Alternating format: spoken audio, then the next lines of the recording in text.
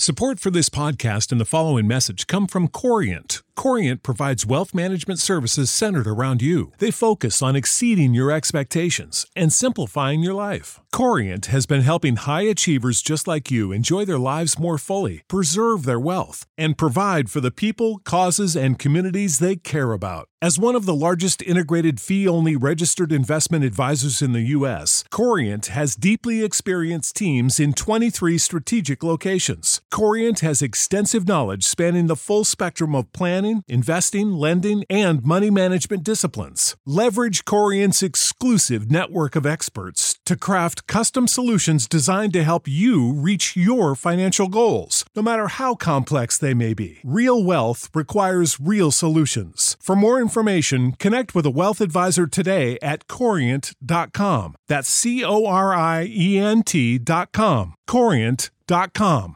Sick of being upsold at gyms? My guy, you're currently a base member? For $90 more, I can upgrade you to our Shred membership. For $130 more, you'll be a Swole member. And for just $300 more, you'll reach Sweat Platinum. At Planet Fitness, you'll get energy without the upsell. Never pushy, always free fitness training and equipment for every workout. It's fitness that fits your budget. Join Planet Fitness for just $1 down and $10 a month. Cancel anytime. Deal ends Friday, May 10th. See Home Club for details. Welcome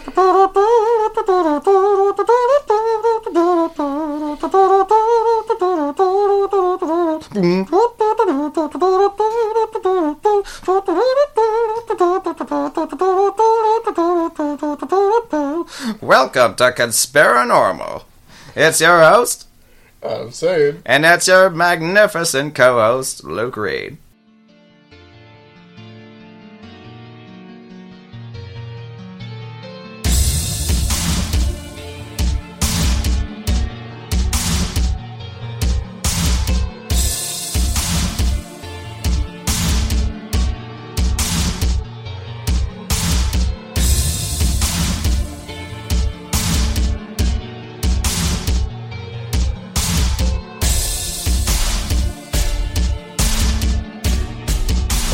We're back on Conspiranormal. It's been about a week. We had our show with Guy Malone and Michael Carter. What's up, all you weirdos? Yeah, Luke is back in the house, and we got Rob here. Just three of us. We may have a fourth joining us, possibly. No, he's locked out. Right. Well, we have a special guest tonight, and one that I'm really excited about. You know, we had our little kind of like discussion last week with Guy Malone and Michael Carter, and I kind of a precursor to what we're going to talk about tonight. And anybody that's listened to this show knows where I come from, and I think where Luke kind of comes from on the topics of aliens, alien abductions, and UFOs. But we have someone on that this is kind of more like in the physical realm of UFOs, seeing them as a physical reality. And I'd like to welcome on Dr. David Jacobs. Well, thank you very much, Adam. Dr. Jacobs, I was in the library in I want to say about 10 years ago now, and I came across a book called The Threat. And at first I kind of looked at it. I didn't check it out right away, but later on I did check it out and read it, and it's a very intriguing book, and it's one of those books that's really stuck with me in the kind of the field of ufology and the study of alien abductions, and so it really is an honor to have you on. Like I said before we got started, I followed you for your work for a long time, and what I'm interested in starting with is kind of talk about your background and who you are in your professional life, and how someone that is a professor in history became interested in alien abductions, especially at a time in the 80s when there wasn't a lot of literature around at the time. Right. Now, I had been interested in the UFO phenomenon since the time I was an undergraduate at UCLA about 1,000 years ago. And when my wife and I moved to Madison, Wisconsin to attend graduate school, I continued my research in UFOs and eventually wrote my doctoral dissertation on the subject of the UFO controversy in America. That was made into a book and a couple of years after I got my PhD. But I was interested in abductions. I mean, there was the Barney and Betty Hill case. Right. And there was another case, the Antonio Villas-Boas case in Brazil, which took place in 1957. And there was a few other ones, but, you know, with UFO research, what you're dealing with is massive, incomprehensibly huge numbers of sightings of similar objects around the world with similar characteristics, similar lights at night, similar maneuvers, similar you name it.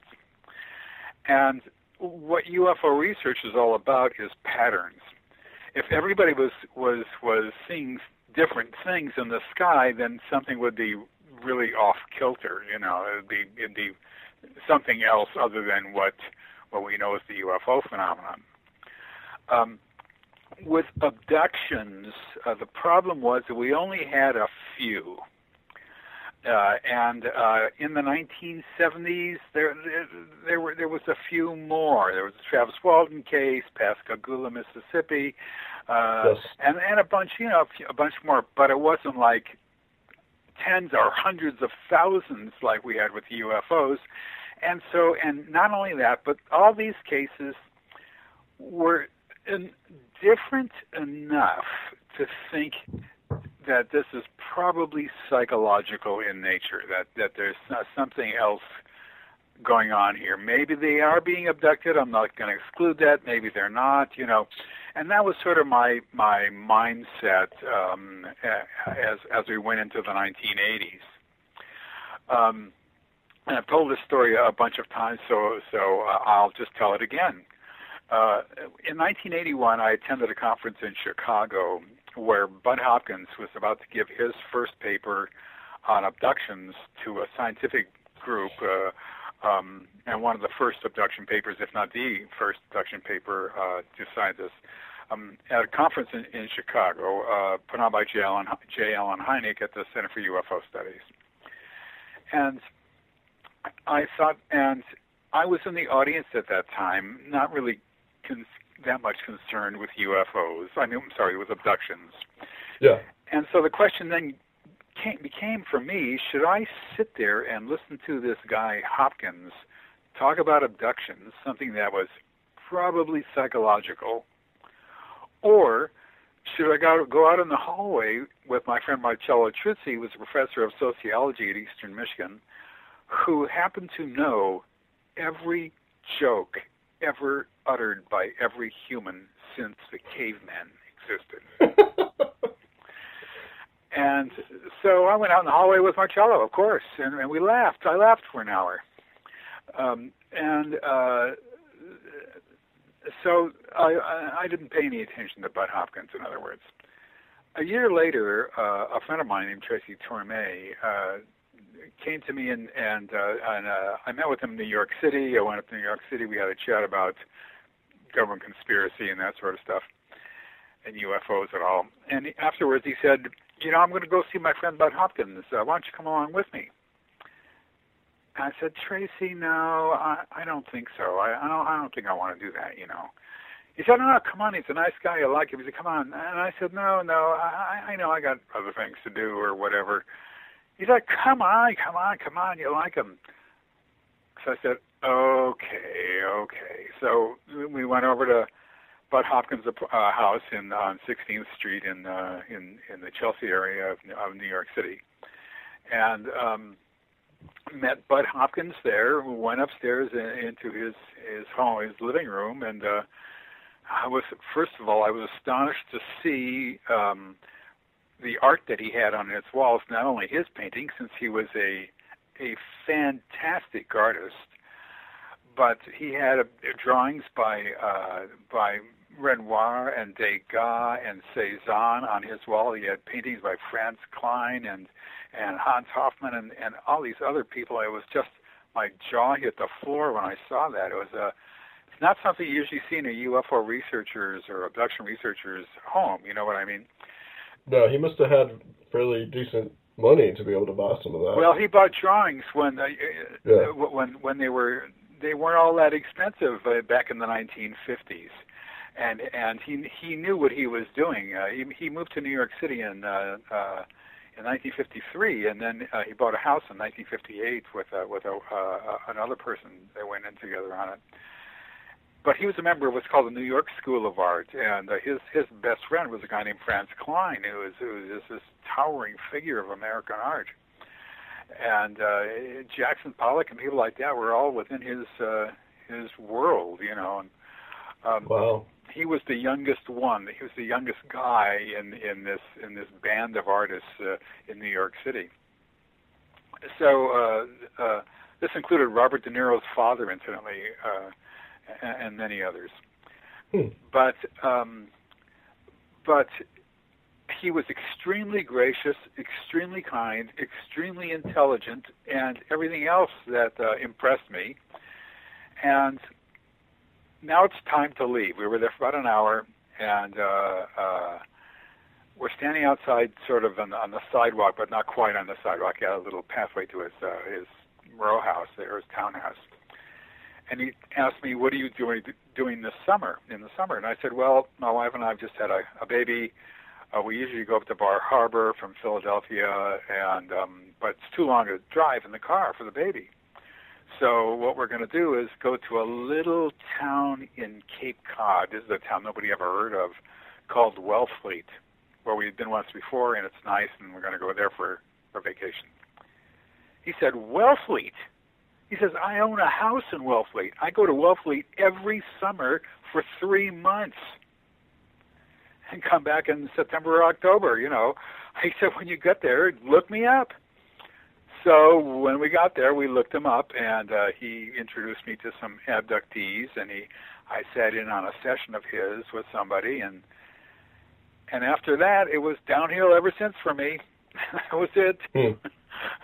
I suddenly got interested. I realized that the people who had been abducted was much, much, much greater than I'd ever known in terms of the numbers, and these were sincere, serious people, and they were all saying the same thing, and I was looking at patterns and everything else, and it still took me 4 years. This is in '82 now. It took me 4 more years to start doing hypnosis, where I felt comfortable enough to do it. And so I started doing hypnosis with abductees in '86, and since that time, I have I've looked at 1,150 or more abduction events. Wow. With only about 150 people. It's not that many people, but okay. I have been able to follow some of these people for decades, literally, and for many, many years, and see changes over time and see exactly what's going on, as opposed to a sort of one-shot deal. And because the abduction phenomenon, as Hopkins found, was intergenerational. If you are an abductee and you have kids, your kids will be abductees too, and it happens with great frequency, actually, from the time they're kids all the way up until old age. So a person can be abducted many, many, many, many, many times. And you know, the question is, what happens during the abductions, and is there any change and all that, and so I was able, and still am. There's still one person who came to me in 1987, and I still work with her every once in a while. Well, that's a long time, yeah. As long as Luke's been alive. Hopkins had already written, I guess he'd already written Missing Time by the time you met him. When I met him, he had written Missing Time, but I had not bothered to read it because I didn't want to have. I just didn't have enough time for Missing Time. So when I saw him in Wellfleet, I had read the book. Okay. So I read it in '82. When it came in '81. Well, I want to ask about hypnosis before we kind of go into kind of more the stories and the typical kind of experience. You know, that is something that is controversial, and you know, what's kind of the pluses and kind of the minuses of of hypnosis, and like its reliability, and how do you when you put someone under like that, how do you distinguish between like a confabulation or a fantasy or just like maybe what has really happened to that person? Thank you very much for that question. That's my favorite question in the world these days. Yeah. And the answer is, who the hell knows? No, the answer is, in my very first session, I received the gift, capital G, the gift in my very first session. And once again, I've told this story, but it's good to remind people.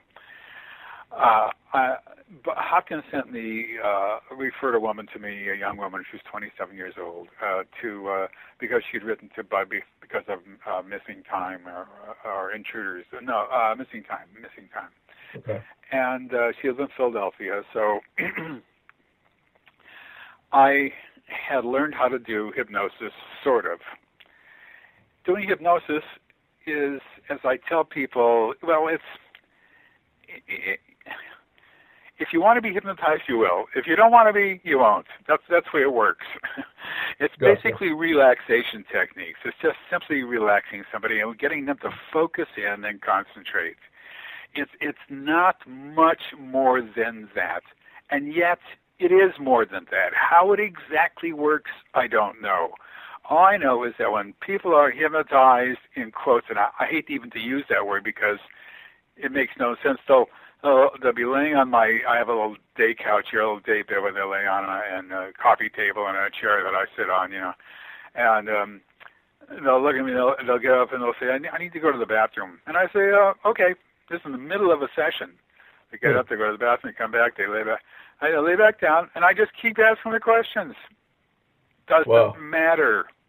People looked at me and said, Dave, I don't think I'm hypnotized. The answer is, doesn't matter, lay back down, it's okay. And it doesn't.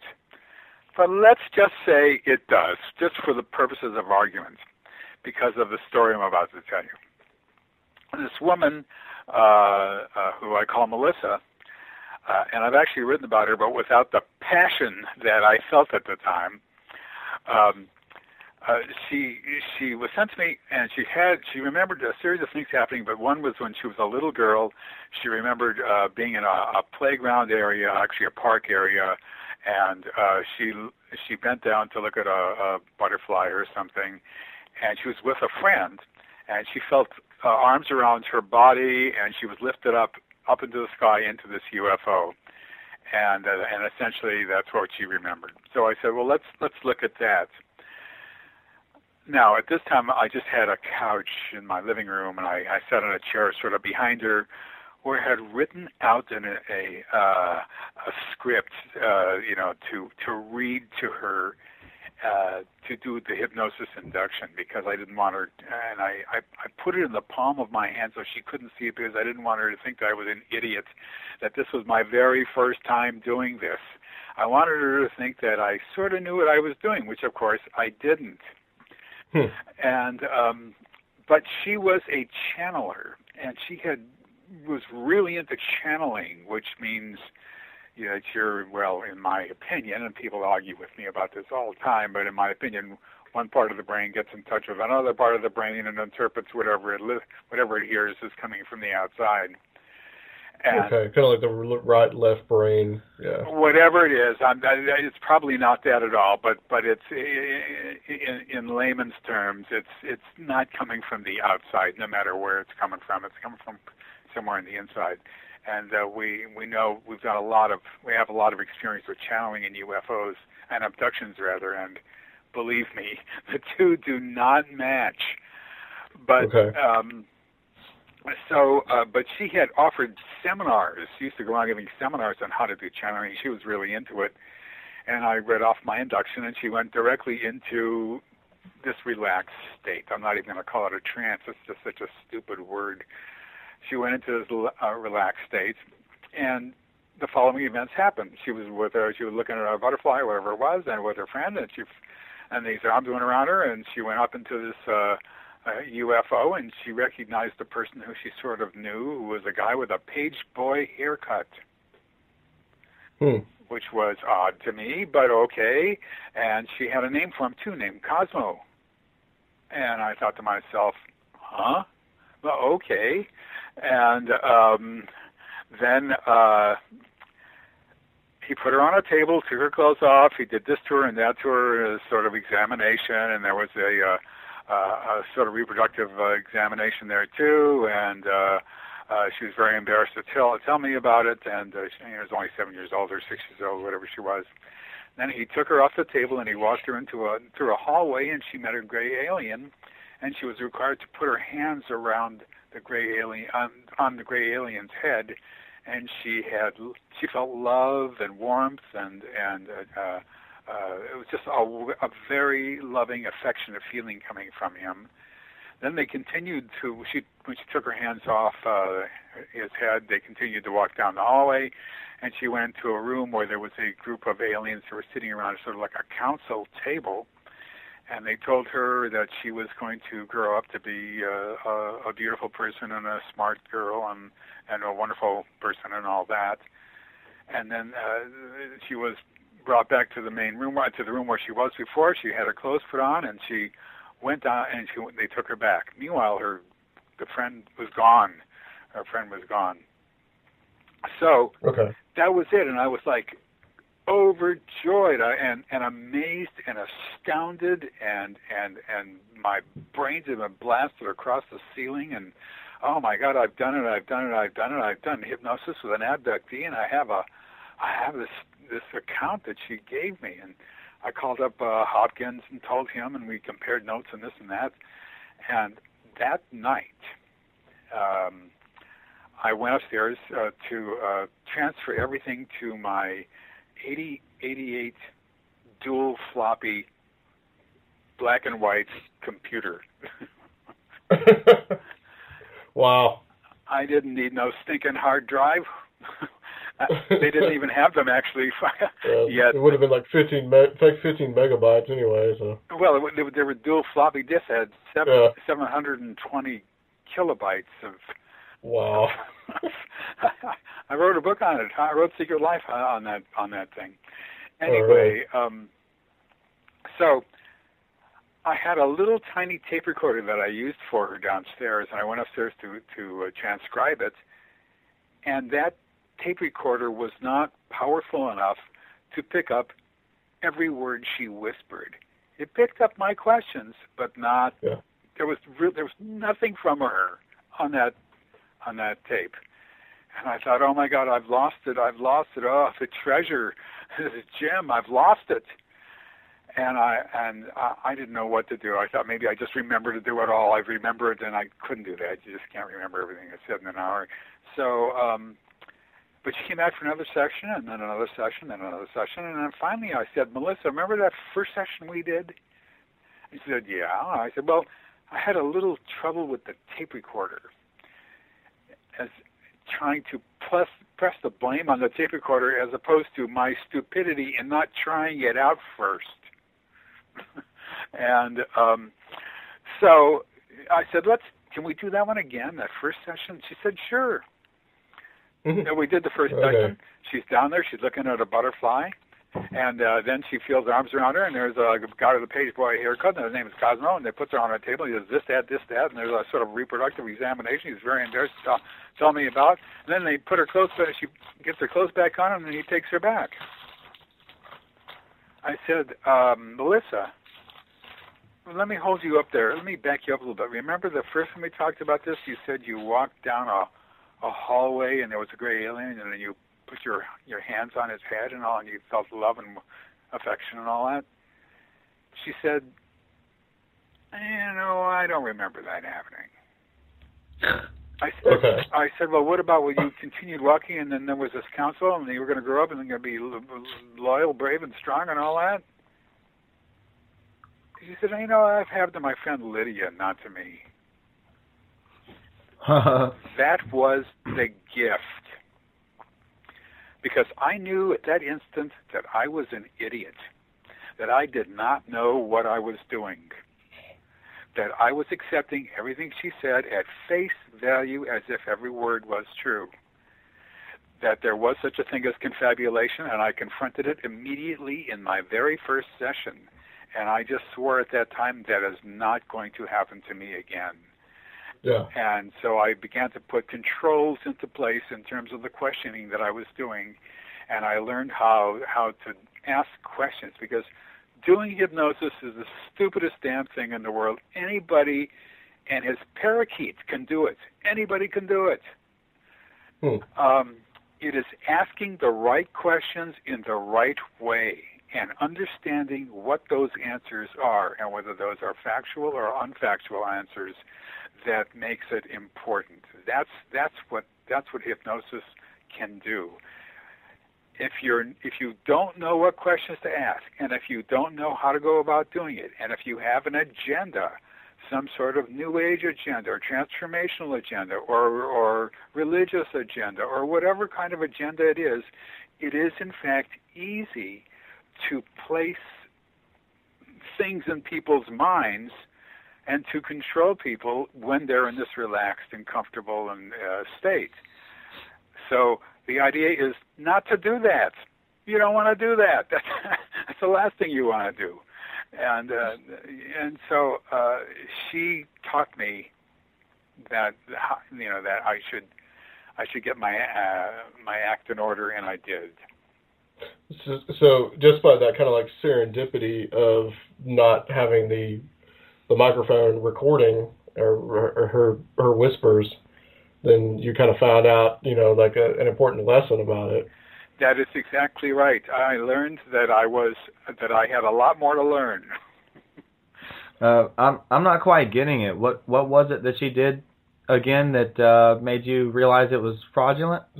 Part of the story was left out from the first. Okay. There was something that was invented pretty much in the first one that wasn't there in the second one. Yeah, she invented something that she told me she simply did not. It basically didn't happen. I don't remember that happening. She didn't. It wasn't. She.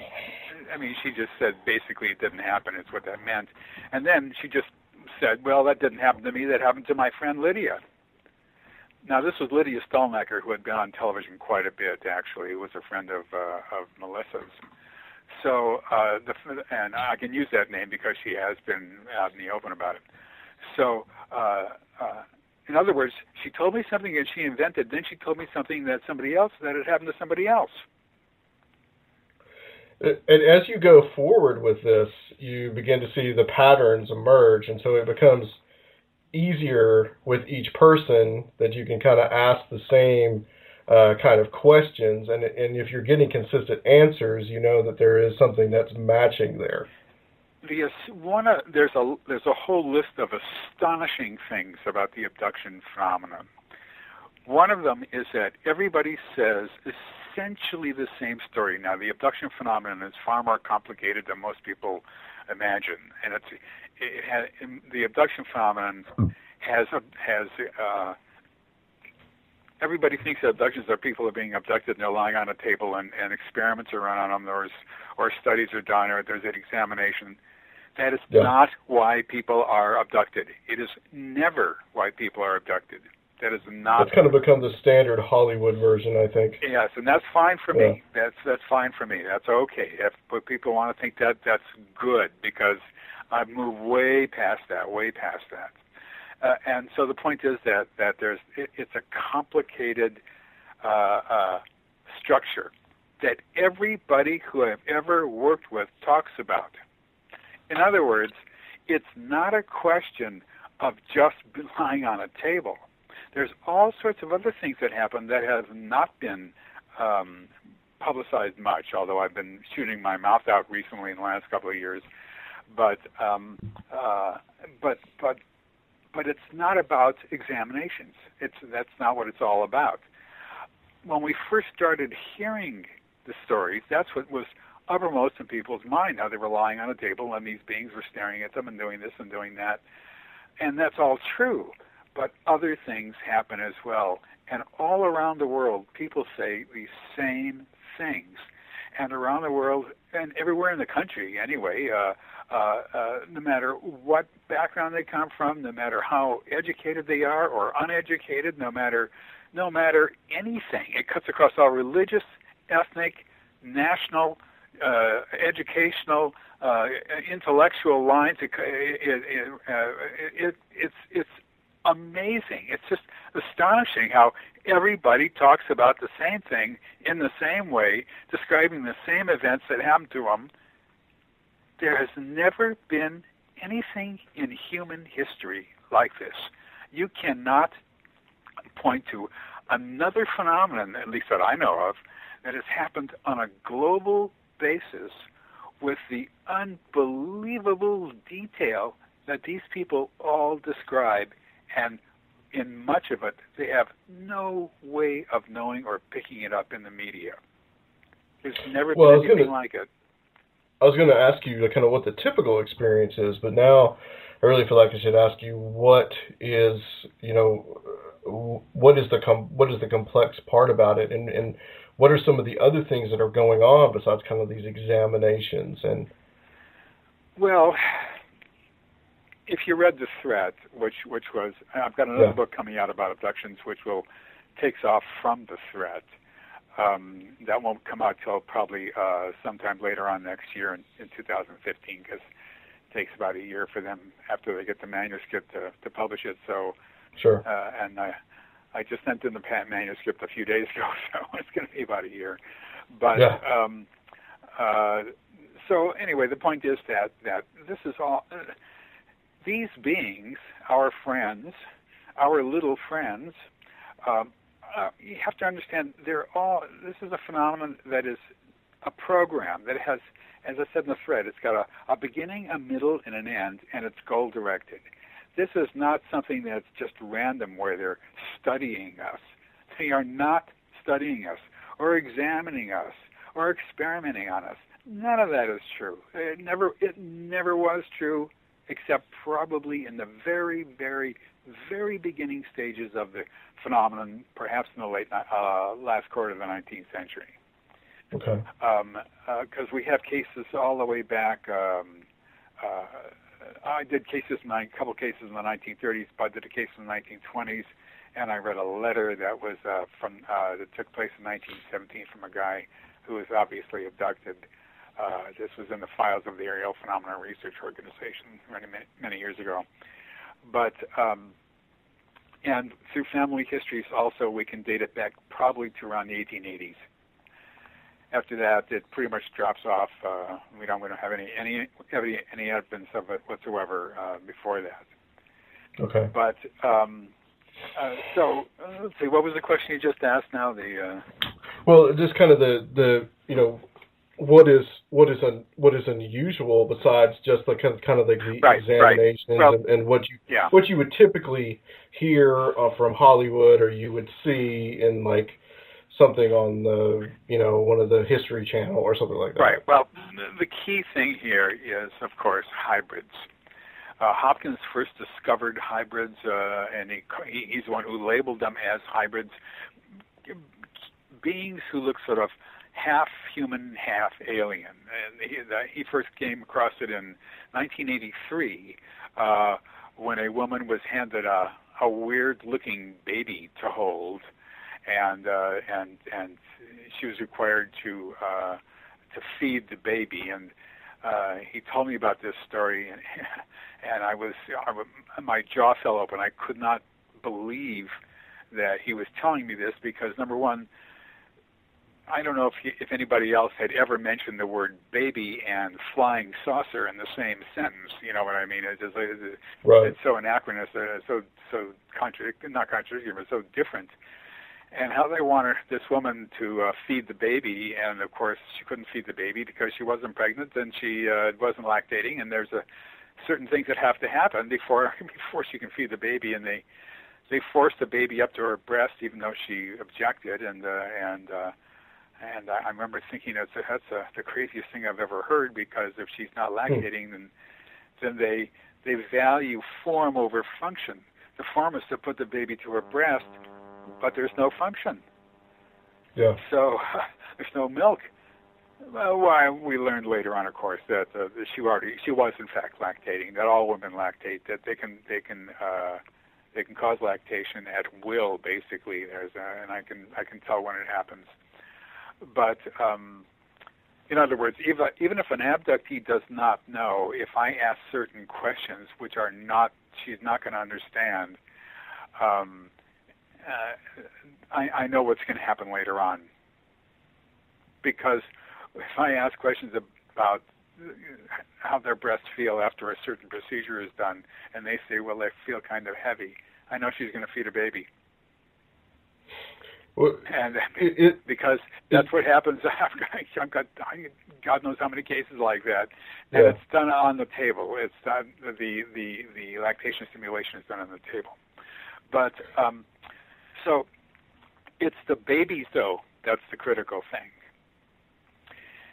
It's not the abductees, it's the babies. And what we've seen is babies who are older, toddlers, 3-4 years old, who are older, young children, 5 to 12, who are adolescents, who are young adults, who are adults, but who are not older adults for some reason or other. We do not know why that is the case. We don't understand that, but that knowledge is not there. But you have seen cases of teenagers, like maybe 17, 18. Oh yeah, we've seen lots and lots and lots of teenagers and every other age too. And we've seen different stages of development of hybrids as well. What I called in the thread early stage, middle stage, and late stage. But I've added more stages now. There's just humanoid stage. They're humans. They're human stage.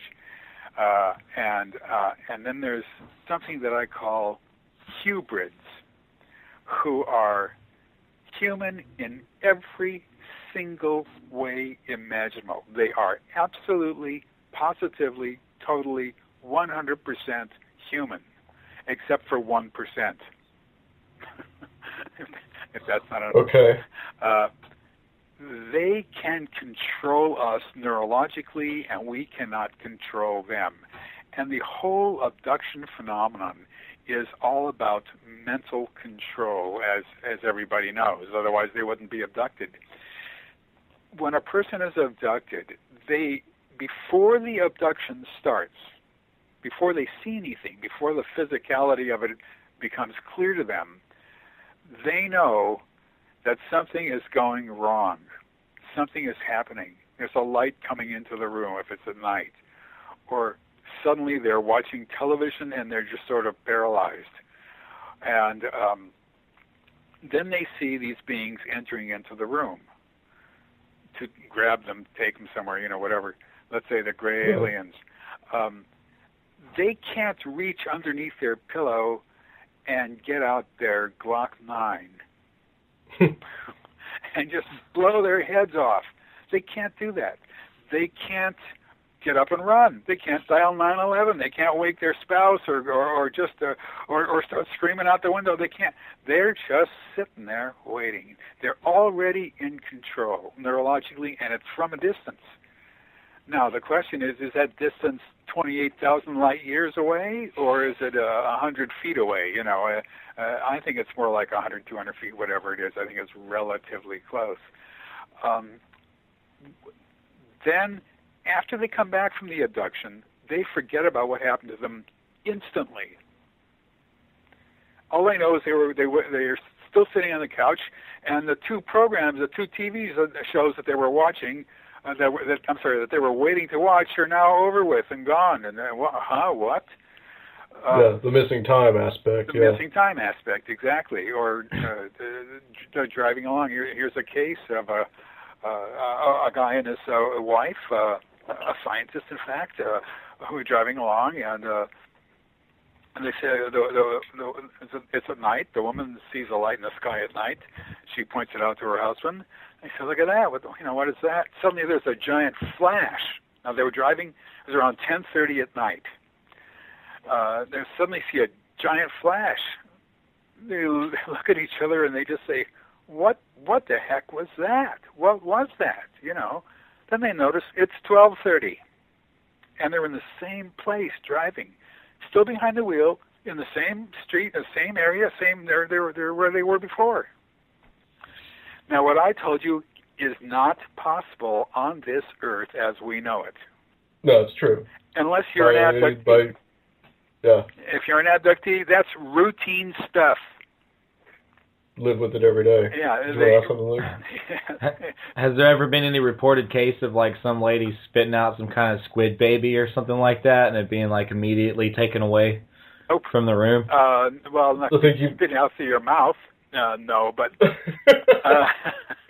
I think he means it's like if they go to these false these pregnancies are the ones that they supposedly think are false, and then they're later taken away. Has anybody meaning that if they went to the doctor and then all of a sudden somebody had like a hybrid right then and there? Yeah, but like not a human looking hybrid, but something that was very alien looking. And yeah, we don't have any cases of that. On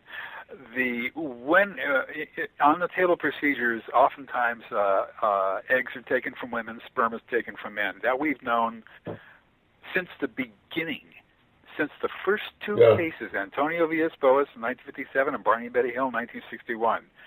And that has remained true throughout the world and for all these years. And they'll take that and they will then inject essentially a gamete into the woman, which becomes a fetus, and at about 10 weeks old or so, they remove the fetus. This is before she shows, and place it in a container of nutrients where the baby grows until it's removed. So, and people have seen these by the hundreds, these tanks by the hundreds. It's extremely common.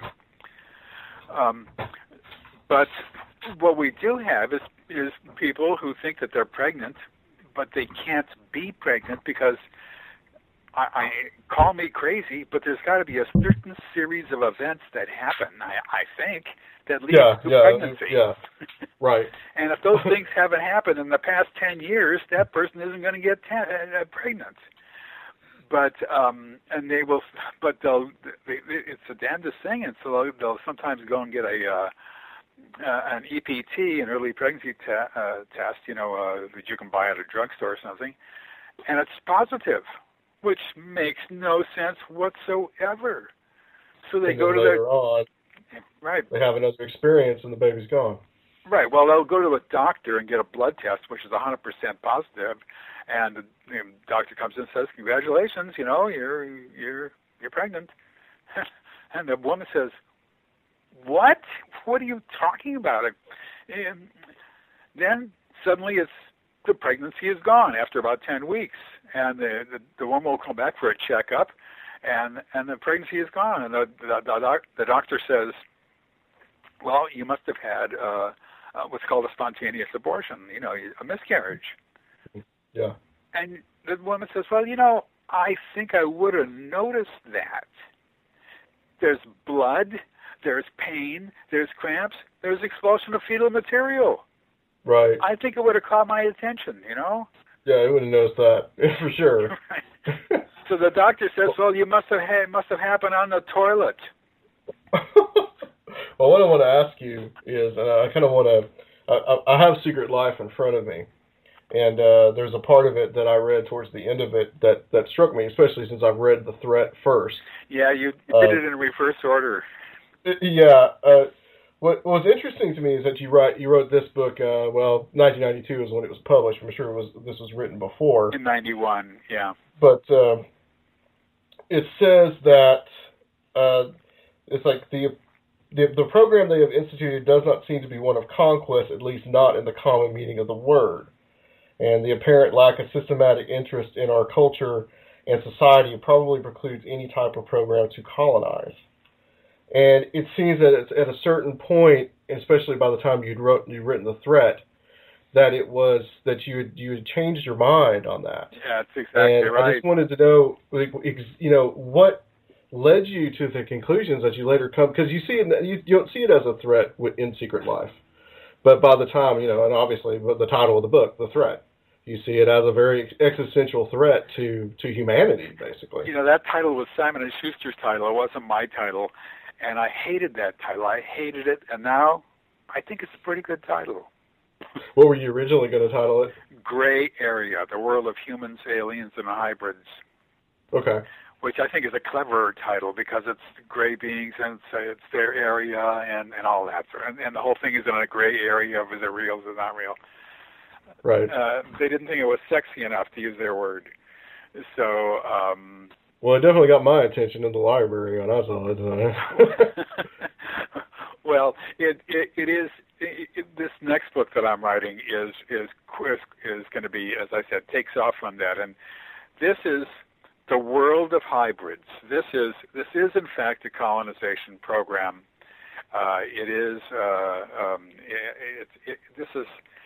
This is bad. This is awful. This is catastrophic. It is a catastrophic situation. Okay.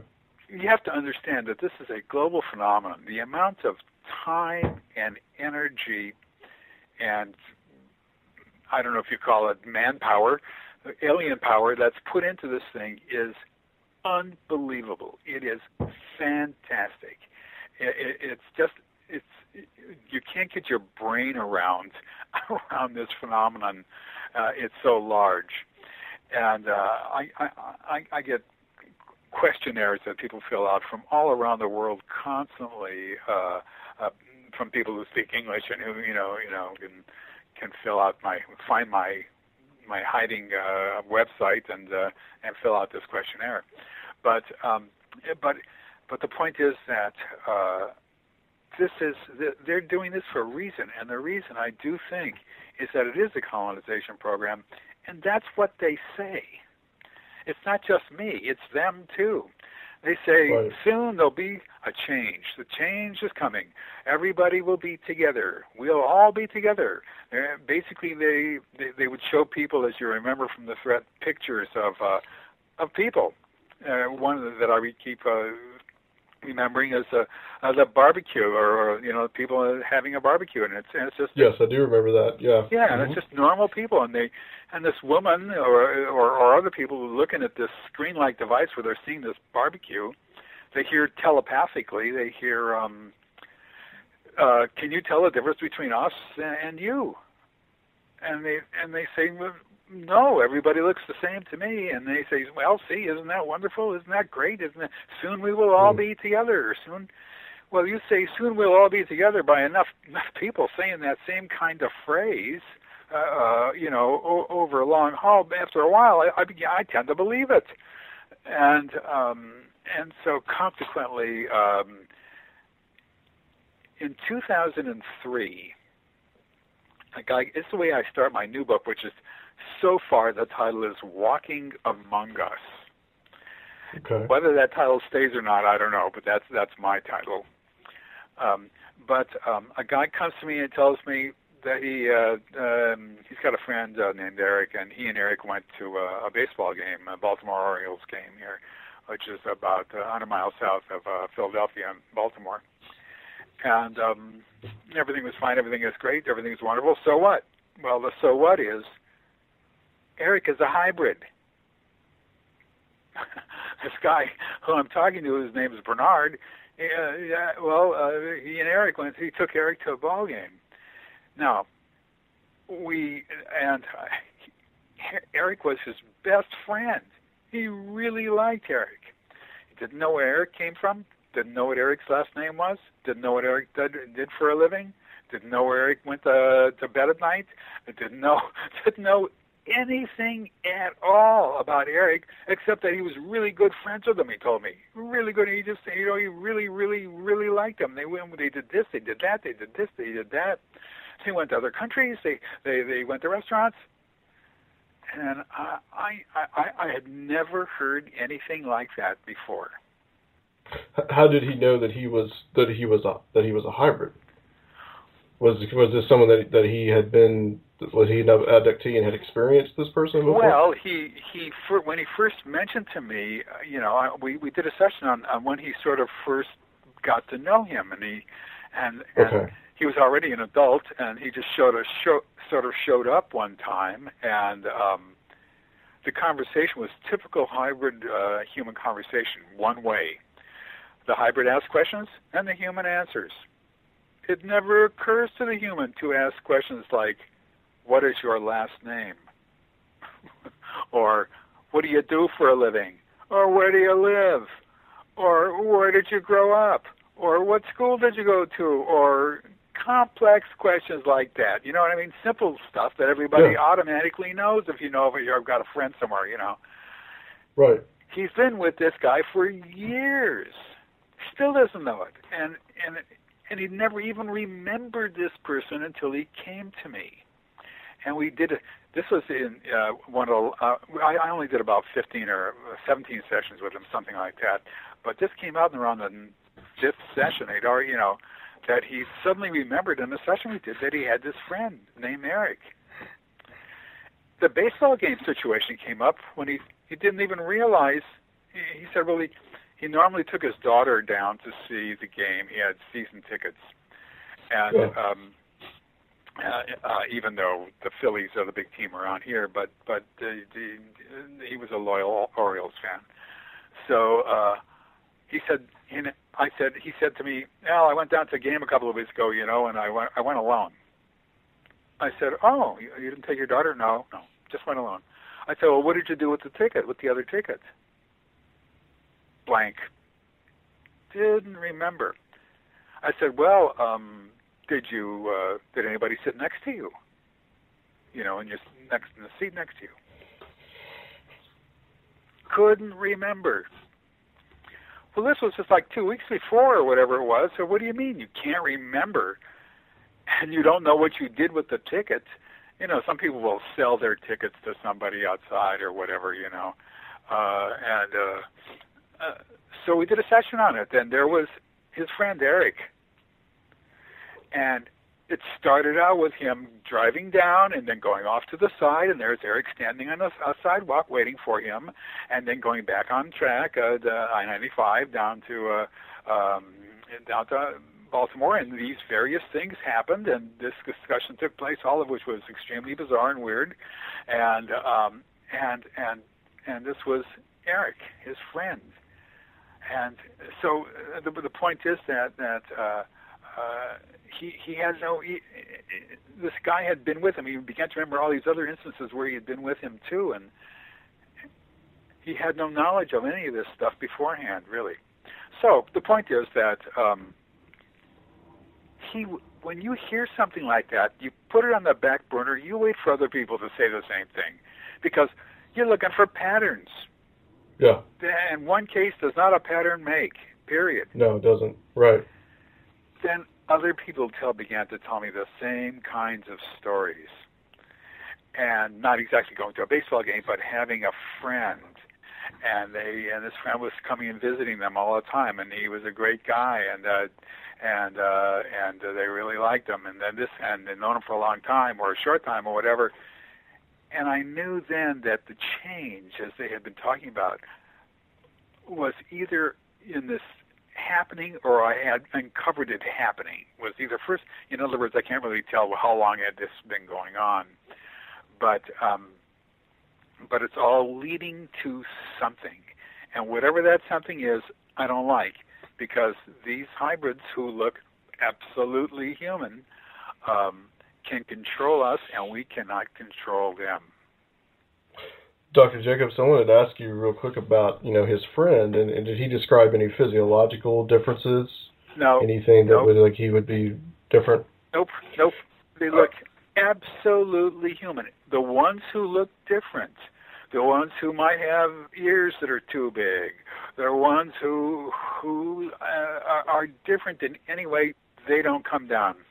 The whole point is to be human, except that you can control actual humans, and humans can't control them. And So if somebody looks at somebody and says, that guy looks like a hybrid, that guy is weird. The answer is no. If they look weird, they're not a hybrid. They're just a weird-looking guy or whatever. It's just an ugly baby. It happens. Right. Where I was kind of going with that was, have you heard of the black-eyed children phenomenon? Yeah, I have heard of it. I've never seen a black-eyed child. No abductee has ever told me about any black-eyed child that they have. I am extremely distrustful of that. Extremely, to say the least. I'm putting it mildly, because if there were black-eyed children walking around, they wouldn't be hybrids, because hybrids don't have black eyes. Well, it's interesting that you brought up the whole thing about, them being able to control humans, because that seems in the black-eyed child lore in those stories, but that's exactly what they try to do to get to people to let them come inside. Well,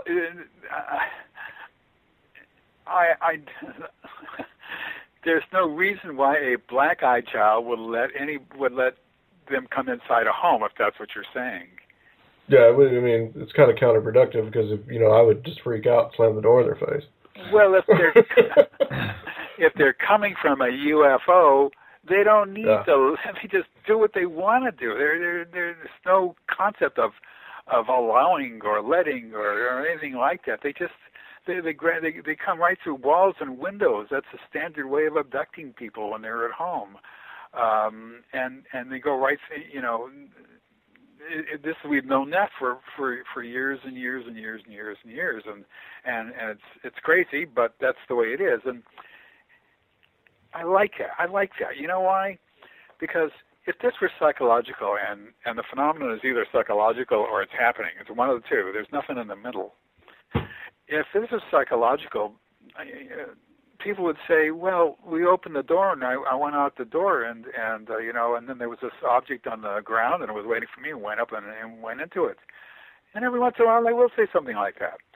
But most of the time what they say is, I'm going right through, for example, a closed window. And I remember the first time I heard that, I said, let me back you up a little bit. When you get to the window, do you open the window? Open the window? And they said, no, I don't open the window. Well, do these gray beings, do they open the window? No, they don't open the window. Well, does the window open by itself in some way? No. They say, I think I'm going right through the closed window. And one person said to me, has anybody else ever said that? And there's I have hundreds and hundreds of accounts of that. And here's the thing. There is no reason on this earth for them to say, of course I opened. I didn't. The window. Let me start this again. There's no reason for them to say they went through a closed window. All they had to do is say, of course I opened the window. Or it opened for me. Yeah. Whatever it is, it makes the story more believable. And if it's psychological, they'd open the window. Yeah. Why say something that makes their story sound crazy? Yeah. And impossible. But nobody says they open the window. They all go right through the window, right through the wall. They go up through their apartment building ceiling and look at other people's apartments on their way up.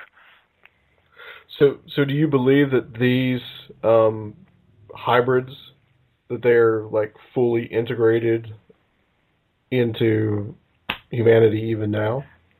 My favorite question. Or is it still in process? You're asking my favorite question in all the world up until a while ago. Yeah. Do you think that hybrids are walking among us? And I used to say, and I wrote in the thread, and I'm repeating the quote in my new book, absolutely not. There's no evidence whatsoever that they're walking around among us. It's ridiculous. No, no, absolutely not. I didn't quite say it that way in the thread, but that's what I meant.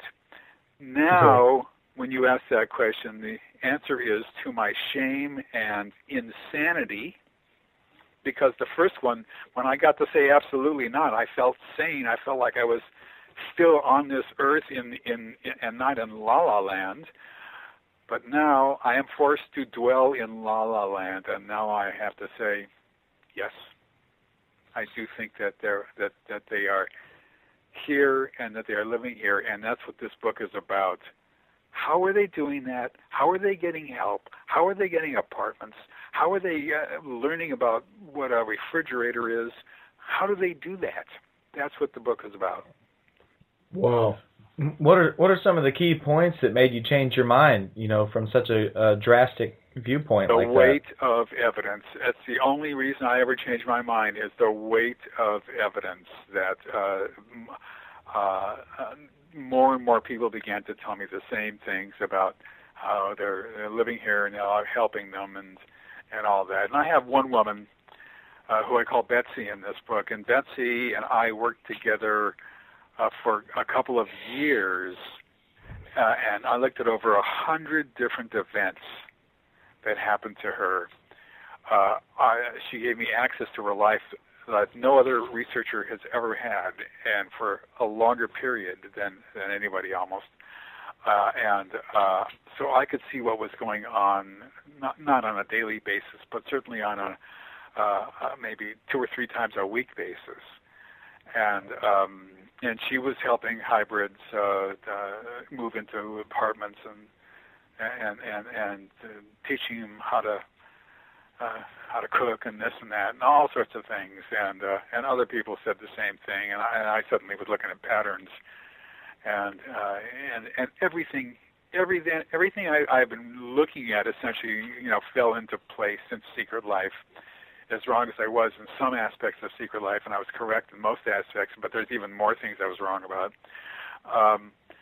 But as we just gained more and more information, more and more knowledge, everything went to one pathway, and that was to living here among us, walking among us, living among us. And we still do not know the reason why. If this were psychological, people would make that up. We'd know the reason why. If they're making everything else up, why not? Maybe they've got a dying planet, maybe they want gold. They're mining for gold. Who knows what they would say, but we'd have a million different reasons why they were here, but nobody knows. Even the ones who are living here do not know. They only know what their function is. Their function is to live here and be human. So that remains the prize, a puzzle. If you can answer that puzzle, why they're here, that will be the end of our abduction research in terms of wondering what the heck is going on. We'll know what's going on and we'll know why. Right now, I think we know what's going on, but we don't know why.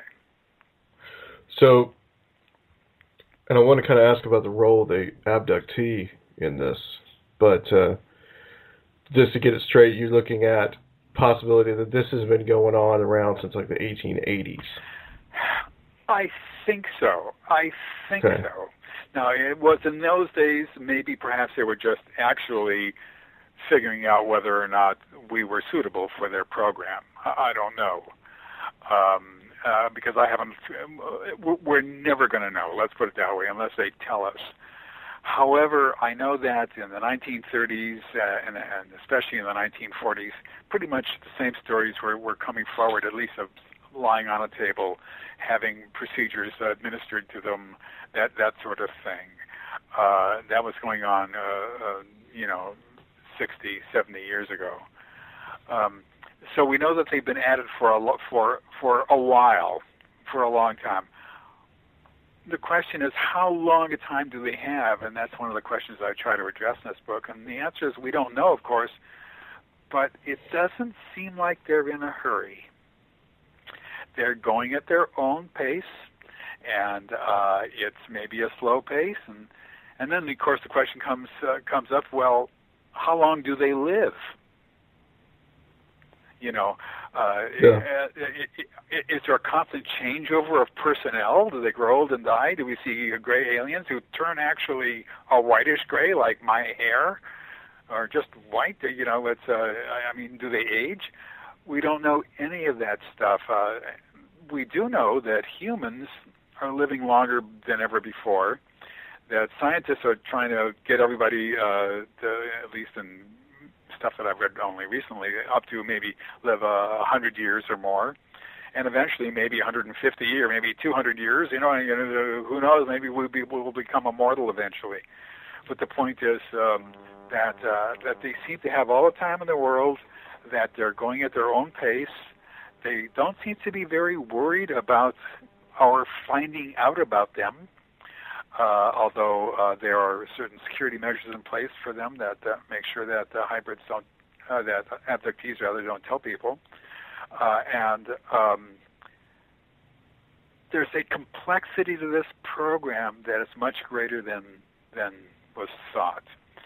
You know, there's got to be some sort of that doesn't have to be, but it's likely that they have some sort of support kind of situation where if they run out of material, they need to have it restocked. There's got to be some sort of background where they had to make these UFOs, or else have the UFOs already made in some way for other purposes, and remake them for humans. And in other words, there's huge amounts of information that we have no knowledge of whatsoever.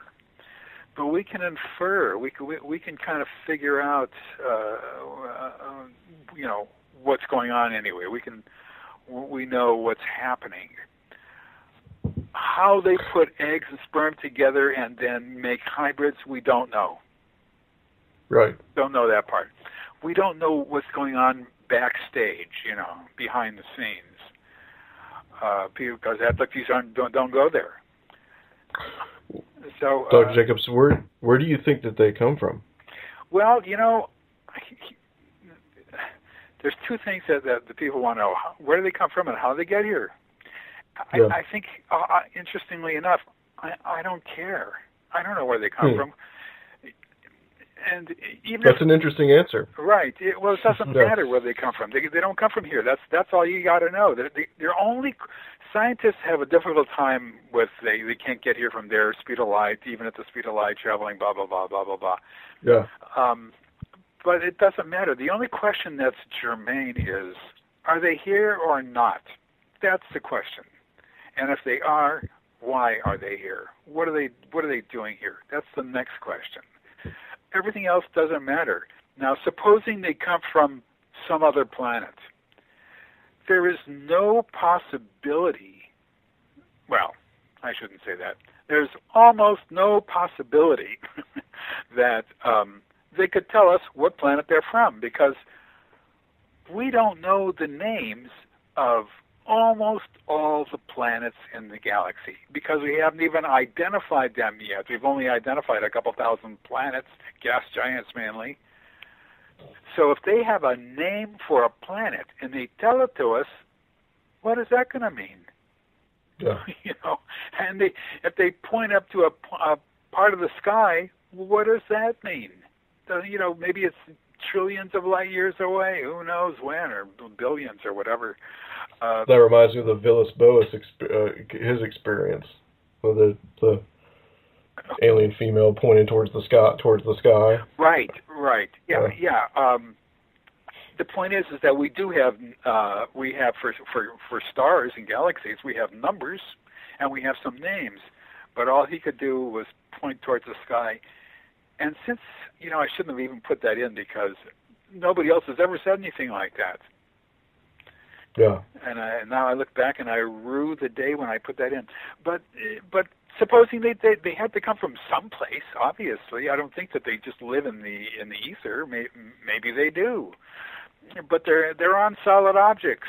They got things that they got technology. It seems to me that they had to build it somewhere. And is it possible that they would come from Earth? No. There's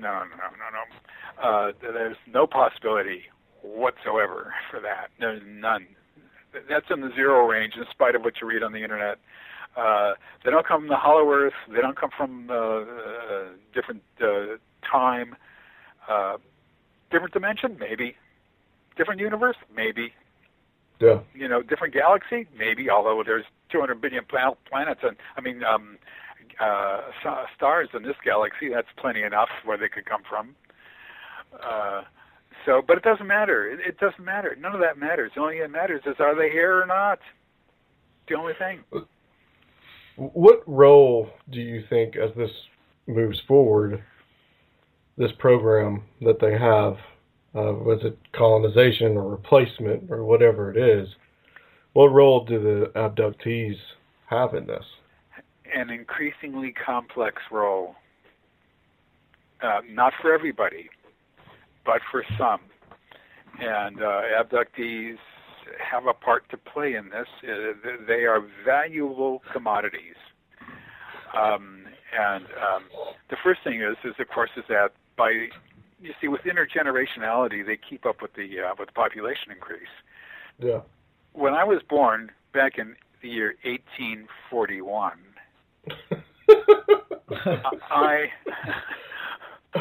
or was it 1942? One of those two. I can't remember. There was 2 billion people on the planet. Now there's 7 billion people on the planet in my lifetime. And in another person's lifetime, there's going to be like God knows how many people on the planet. So don't get Luke started on that.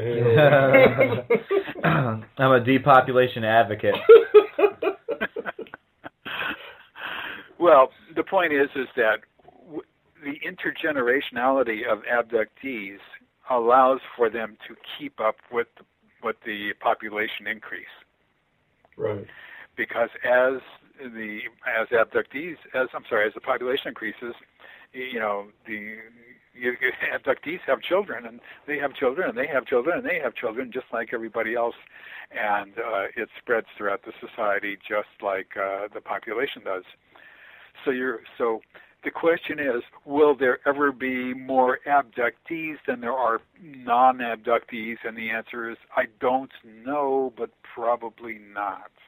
But I don't know.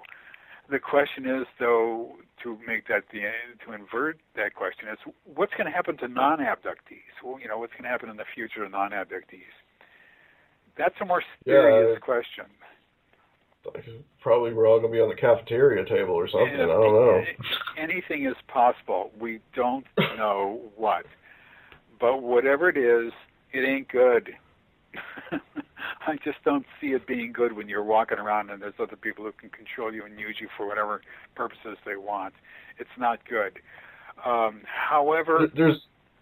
go on, I'm sorry. Well, I do have a series of cases where people are basically given the job of standing on a corner and directing traffic.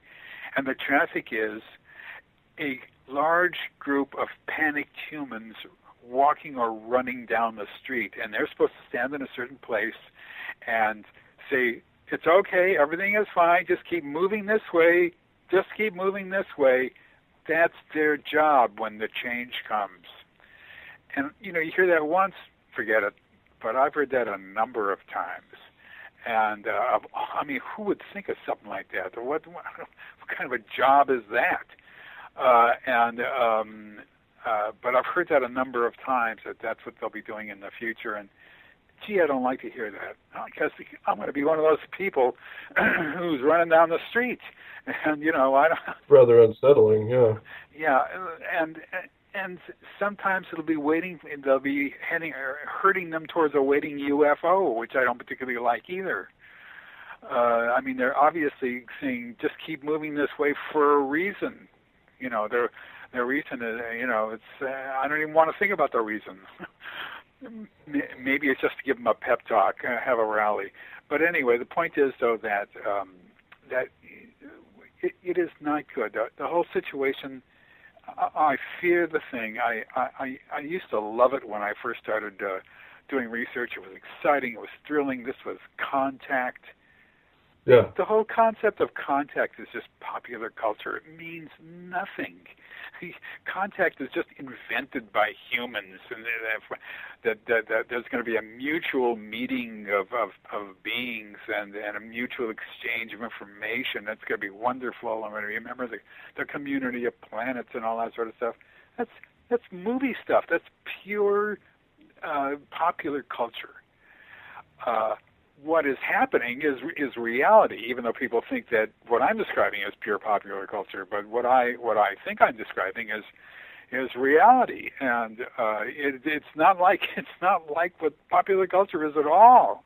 And so I must say that it was extremely exciting and wonderful in the beginning, and then when I began to realize what was going on, I began to dislike it and dislike it more and more and more. And now, with my last book, you'll understand why this is a catastrophic situation. Wow. Excuse me. It seems to me like, when you were saying that, I couldn't help but think about how we are towards animals and ones that we perceive to be lower than us. We don't bother to explain to a cow why it's going into a slaughterhouse. We don't bother to explain to like a deer or something that we've shot and tranquilized and tagged and re-released in the wild. Well, with the cows, if you explained it to them, they'd probably understand. They're like, no problem. I want to throw in the time that we have left, I want to throw in a couple of ideas that I have, and I want to kind of get your thoughts on it. I am a proponent of this phenomenon being kind of primarily a spiritual phenomenon. And one of the things we've talked about on the show, and I've said this a lot on the show, is about are you familiar with like ayahuasca and those people, that drug that people take in Peru? They have like mystical experiences. No, not much, to tell you the truth. They see a lot of similar kind of beings that are seen in these abduction experiences. And also, too, could some of this be a cover for maybe genetic experiments that our government or some super government may be doing on people? Nah. This is life in outer space. You have to think, if we have advanced technological life, there's billions of them out there probably who have advanced technological life. I mean, there used to be an argument that we were the only life in the galaxy. I'm not even going to talk about the universe or the multiverse, but I just, in the galaxy, called it the rare Earth theory, because there are certain things that happen on Earth that were so rare that it allowed life to come about as we know it, and that argument is no longer made by scientists, and everybody, all scientists now, because we're discovering planets all over the place. And there was just something on about the comet landing. They found carbon in there on the comet, the building blocks of life, carbon of all things on the. Well, the point is that if we're here, there's tons of life all over the place, and here's the arguments. If we have pretty advanced technology now, and it will continue to advance at breakneck speed, I would imagine. But our technology is still relatively new. It just started a couple hundred years ago. In cosmic time, or geologic time, as they say, that is not even the beginning of an eye blink. It's of no consequence in terms of time. If another planet that was Earth-like, let's just say, was out there, and other beings grew up and in some way without having to have however they came about, and but they were just a tiny bit behind us in terms of their technology, just a tiny bit. That means they would have no technology whatsoever, period. There would be zero technology. They would not have invented the plow yet. Nothing. Because when you're saying tiny bits, you might mean 1,000,000 years. You might mean 100,000 years. That's 100,000 years would be a tiny bit. And if they were just a, comparatively, yeah. Yeah, and if they were just a tiny, tiny, tiny, tiny bit ahead of us, their technology would seem, as they say, like magic. Their technology would be incomprehensible. And that's what you got with this. People are saying it and they don't realize it. They're going through walls and windows. They're being they're telepathically being addressed and they're being controlled neurologically. And all this other kind of stuff that they're saying that they shouldn't be saying. They shouldn't be saying that if this were psychological. But they all say it. And you have to understand that this then is a very, very advanced society. And we are the non-advanced society. And so for one group of beings to supplant another group of beings like that is, in an odd way, sort of like our taking over the Neanderthals. Yeah, I mean, it happens all throughout our history, even recent history. I mean, you talk about the 19th century. I mean, an even better example was the Indians that, were there when Columbus set foot in the New World. I mean, they were wiped out. That's right. And but the Neanderthals, see, the problem that we're dealing with here is that these beings are coming down who are living here. I hate to even say that. I can't believe that I'm saying that. That they're not just, because of the difference in technology and because they can control us. In the future, if we survive, we will not be in the pleasant situation of being second-class citizens. That would be wonderful. I'll take it. We're going to be second-class species, like the Neanderthals. Yeah. And maybe we'll marry in eventually or whatever, but it's a different species, and evolutionary-wise, that's it's not good for us. I just don't see good for us coming out of it. That control, the neurological situation is the killer. That's really bad. That's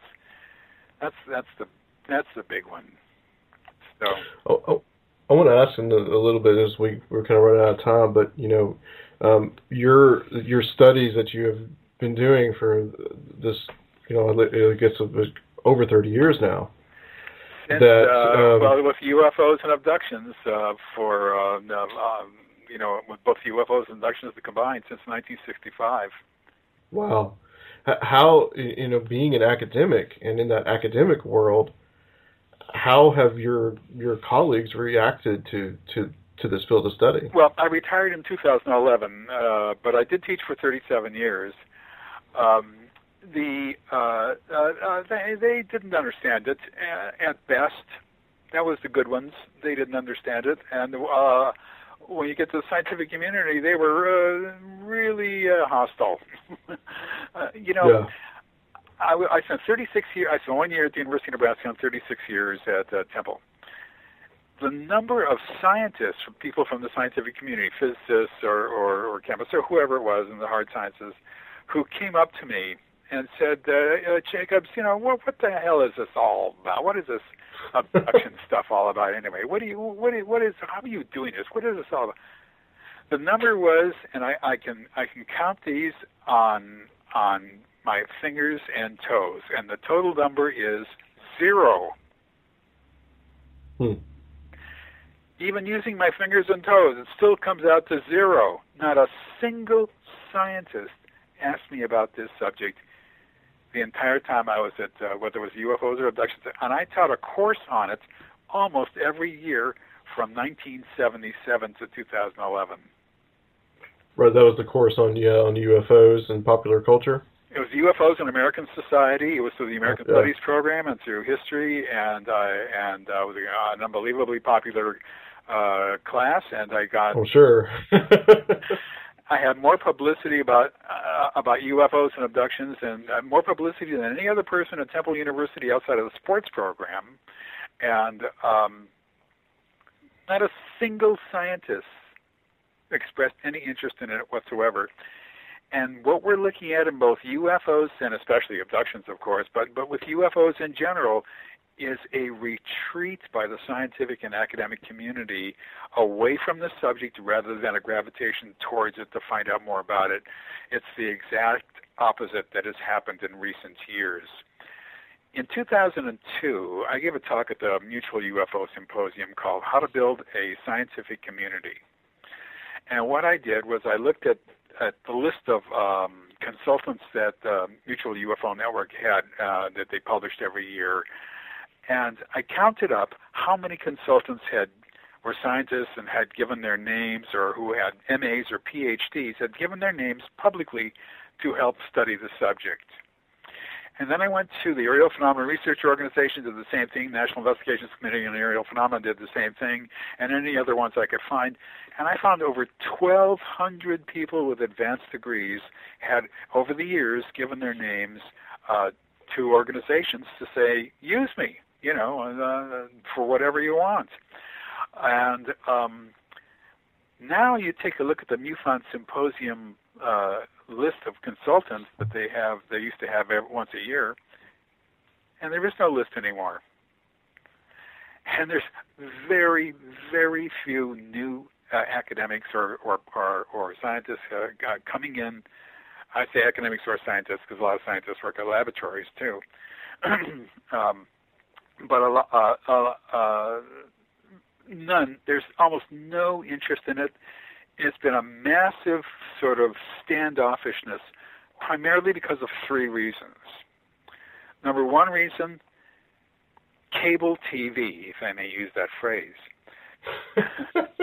What you see on the Discovery Channel, TLC, and Smithsonian, whatever, what you see in the History Channel.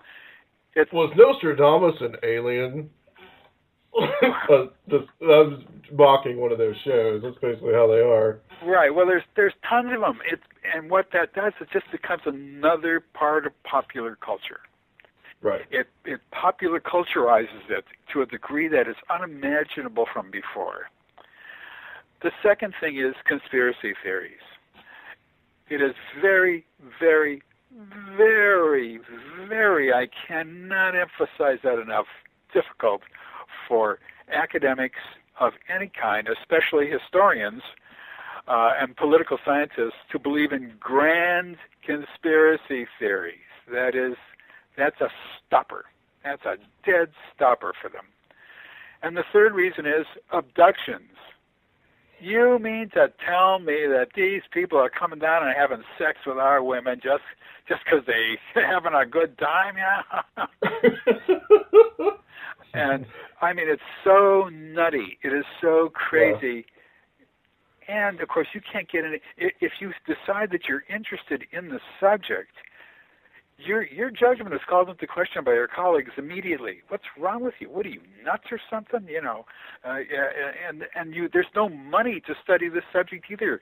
Academics and especially scientists work off of grants, and there's no money to study. This is a subject that is an orphan subject, and so the whole thing is crazy anyway. So there you go. But those are the three main reasons, in my estimation, and the way I think about it, why there's been this retreat by the scientific community.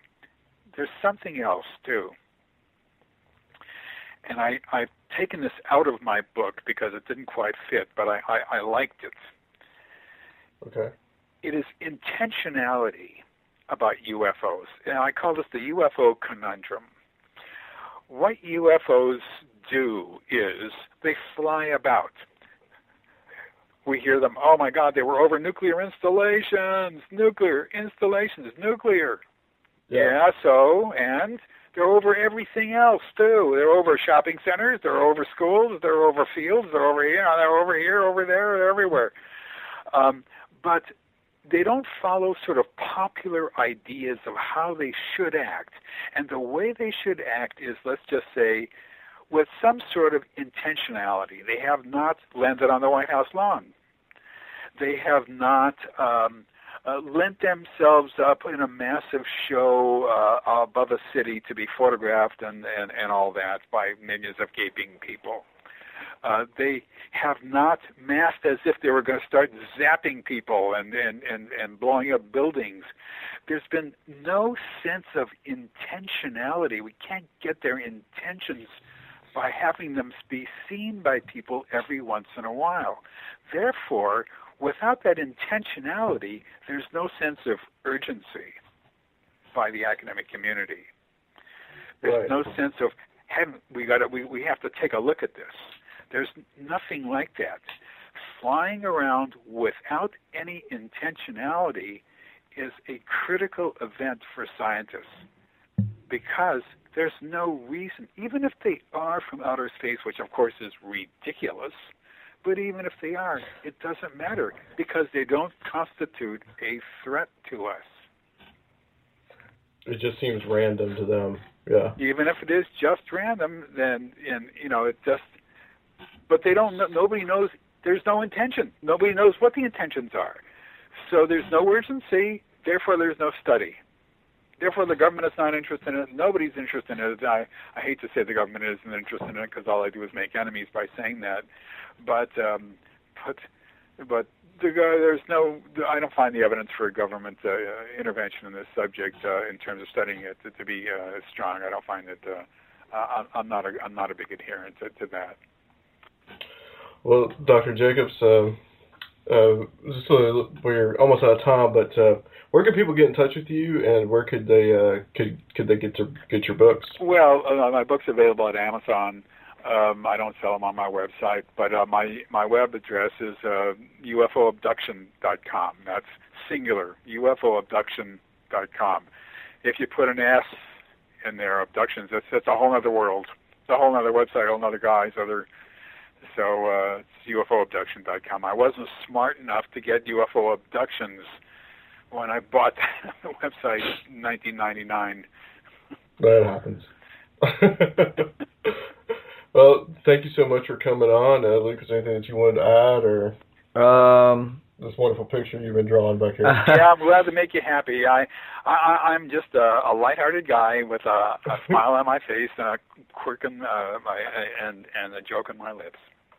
Well, we've enjoyed the interview. Yeah. Stay on the line for us. We're going to close out this. We're going to close this section of Conspiranormal, and we'll be right back, guys. What alien astronaut theorists have to say about the issue.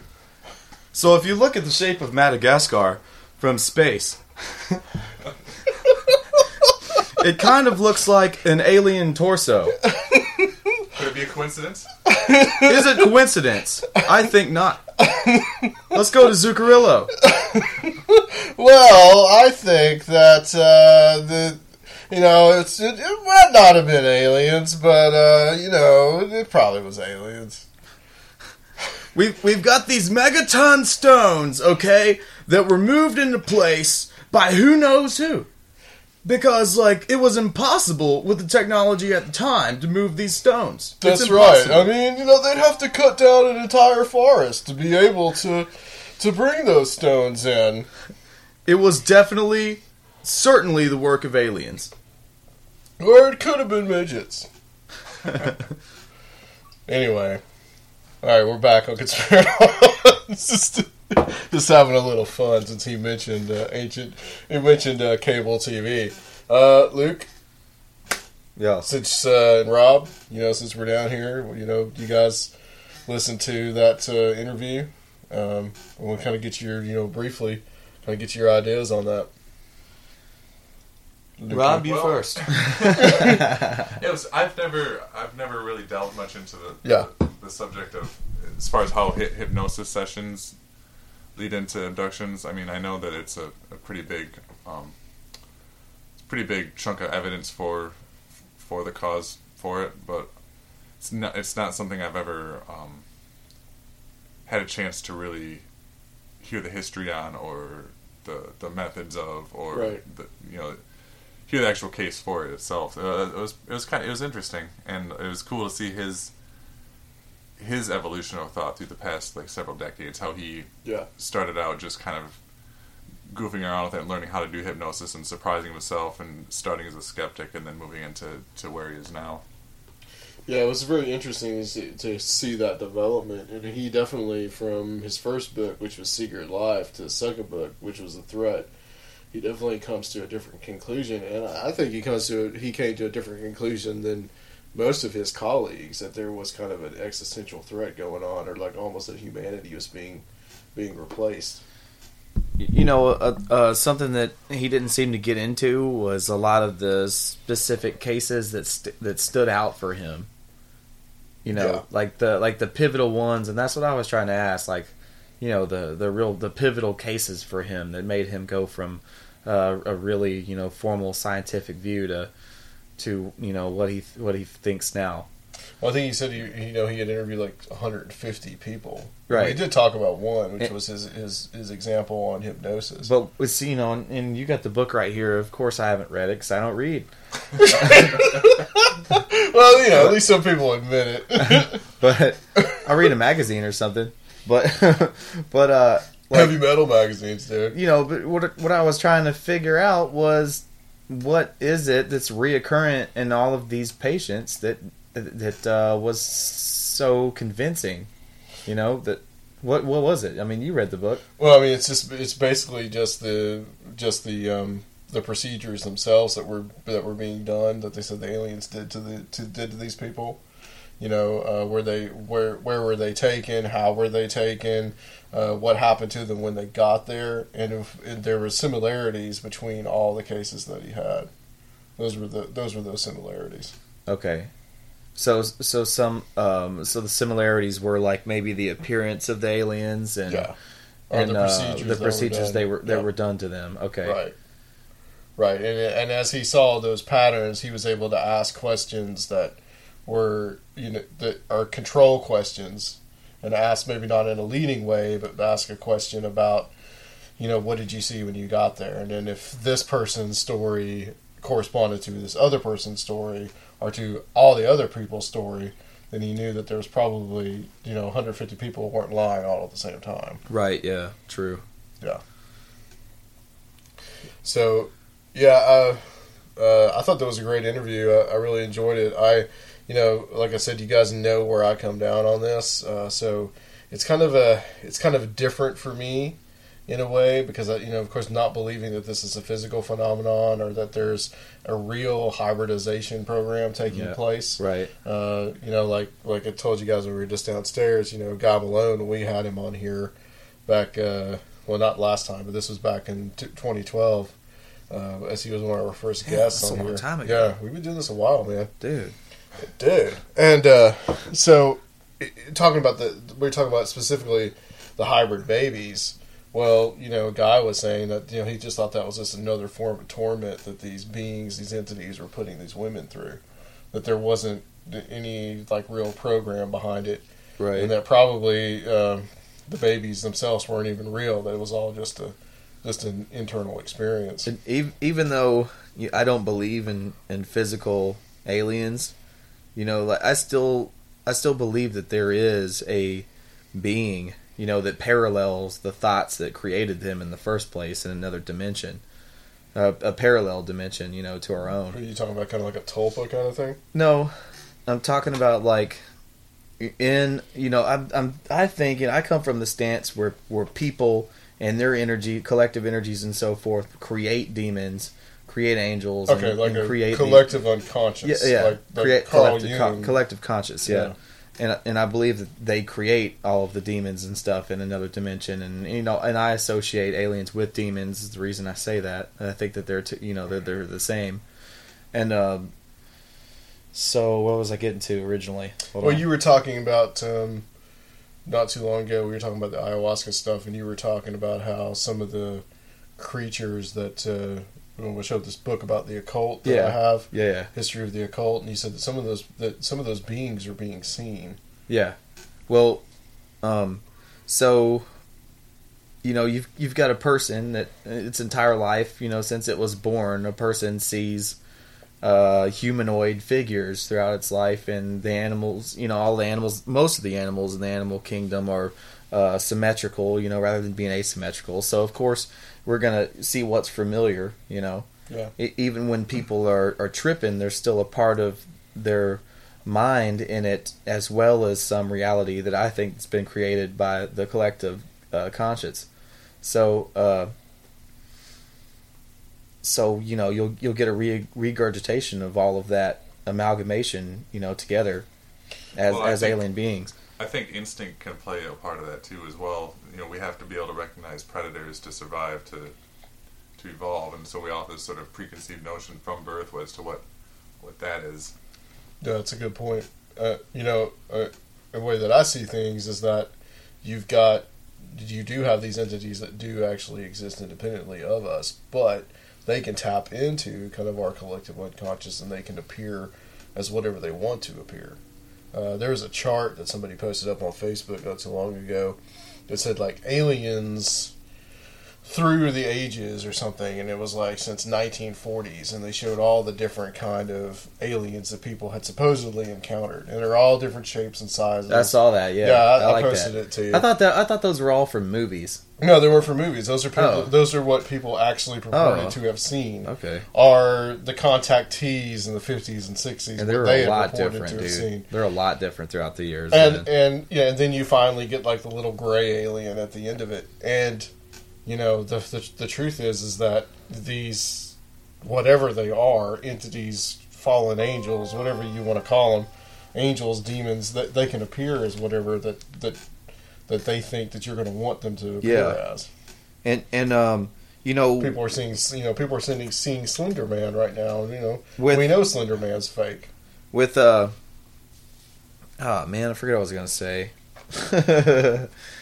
And I brought up the point of the black-eyed children and how that is something that's going on. Some of those stories may be fake, but some of them may be real.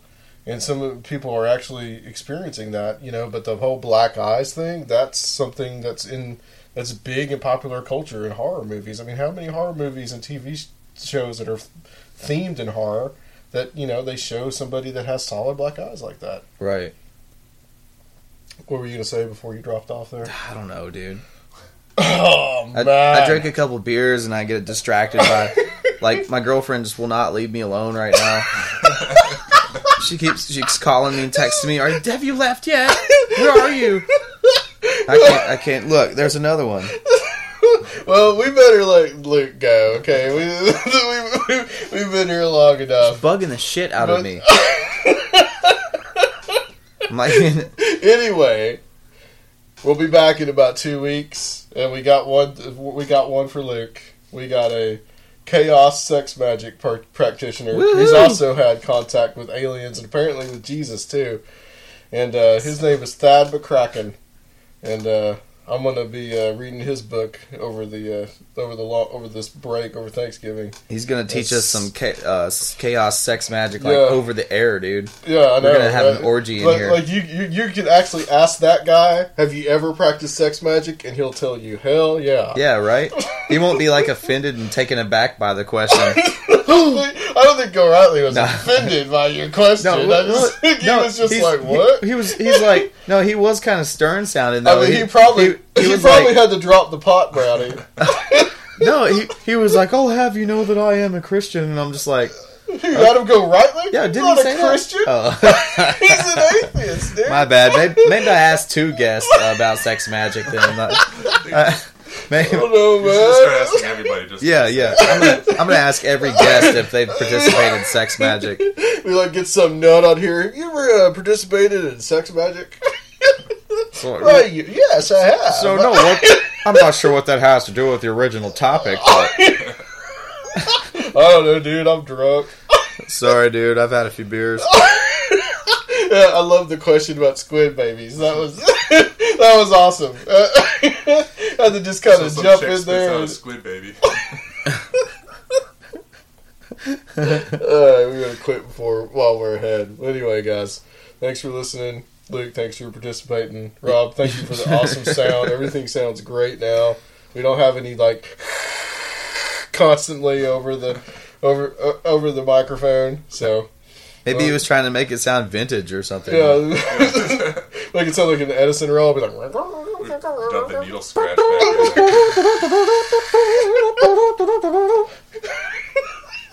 Welcome to Conspiranormal. right, thank you, Luke. All right, we'll be just join us next time. We'll be back on Conspiranormal.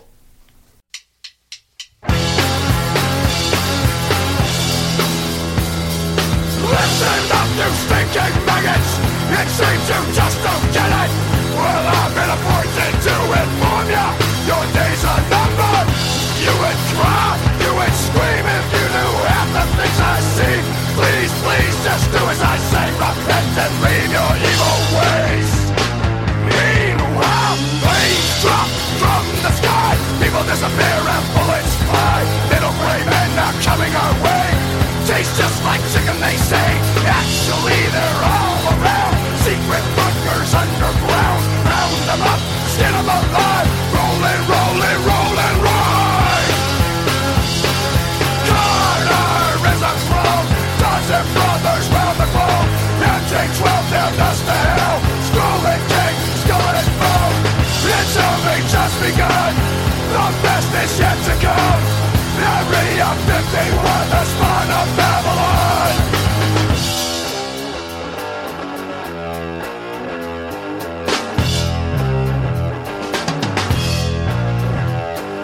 Couldn't give a damn about JFK. Everything's conspiracy. Wouldn't be surprised if they had their way. Tastes just like chicken, they say. I know it's hard to swallow. It must sound too far-fetched. But you can bet your bottom dollar I ain't going with the rest.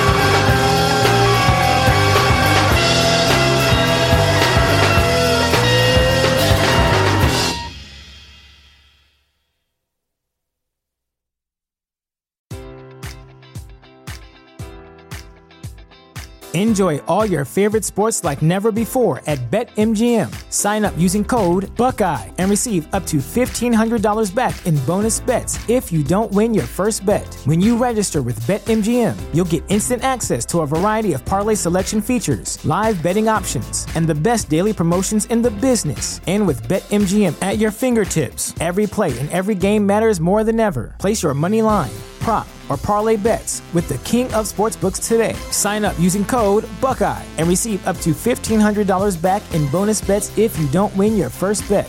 BetMGM and GameSense remind you to play responsibly. 21 plus and present in Ohio, subject to eligibility requirements. Rewards are non-withdrawable bonus bets that expire in 7 days. Gambling problem? Call 1-800-GAMBLER in partnership with MGM Northfield Park.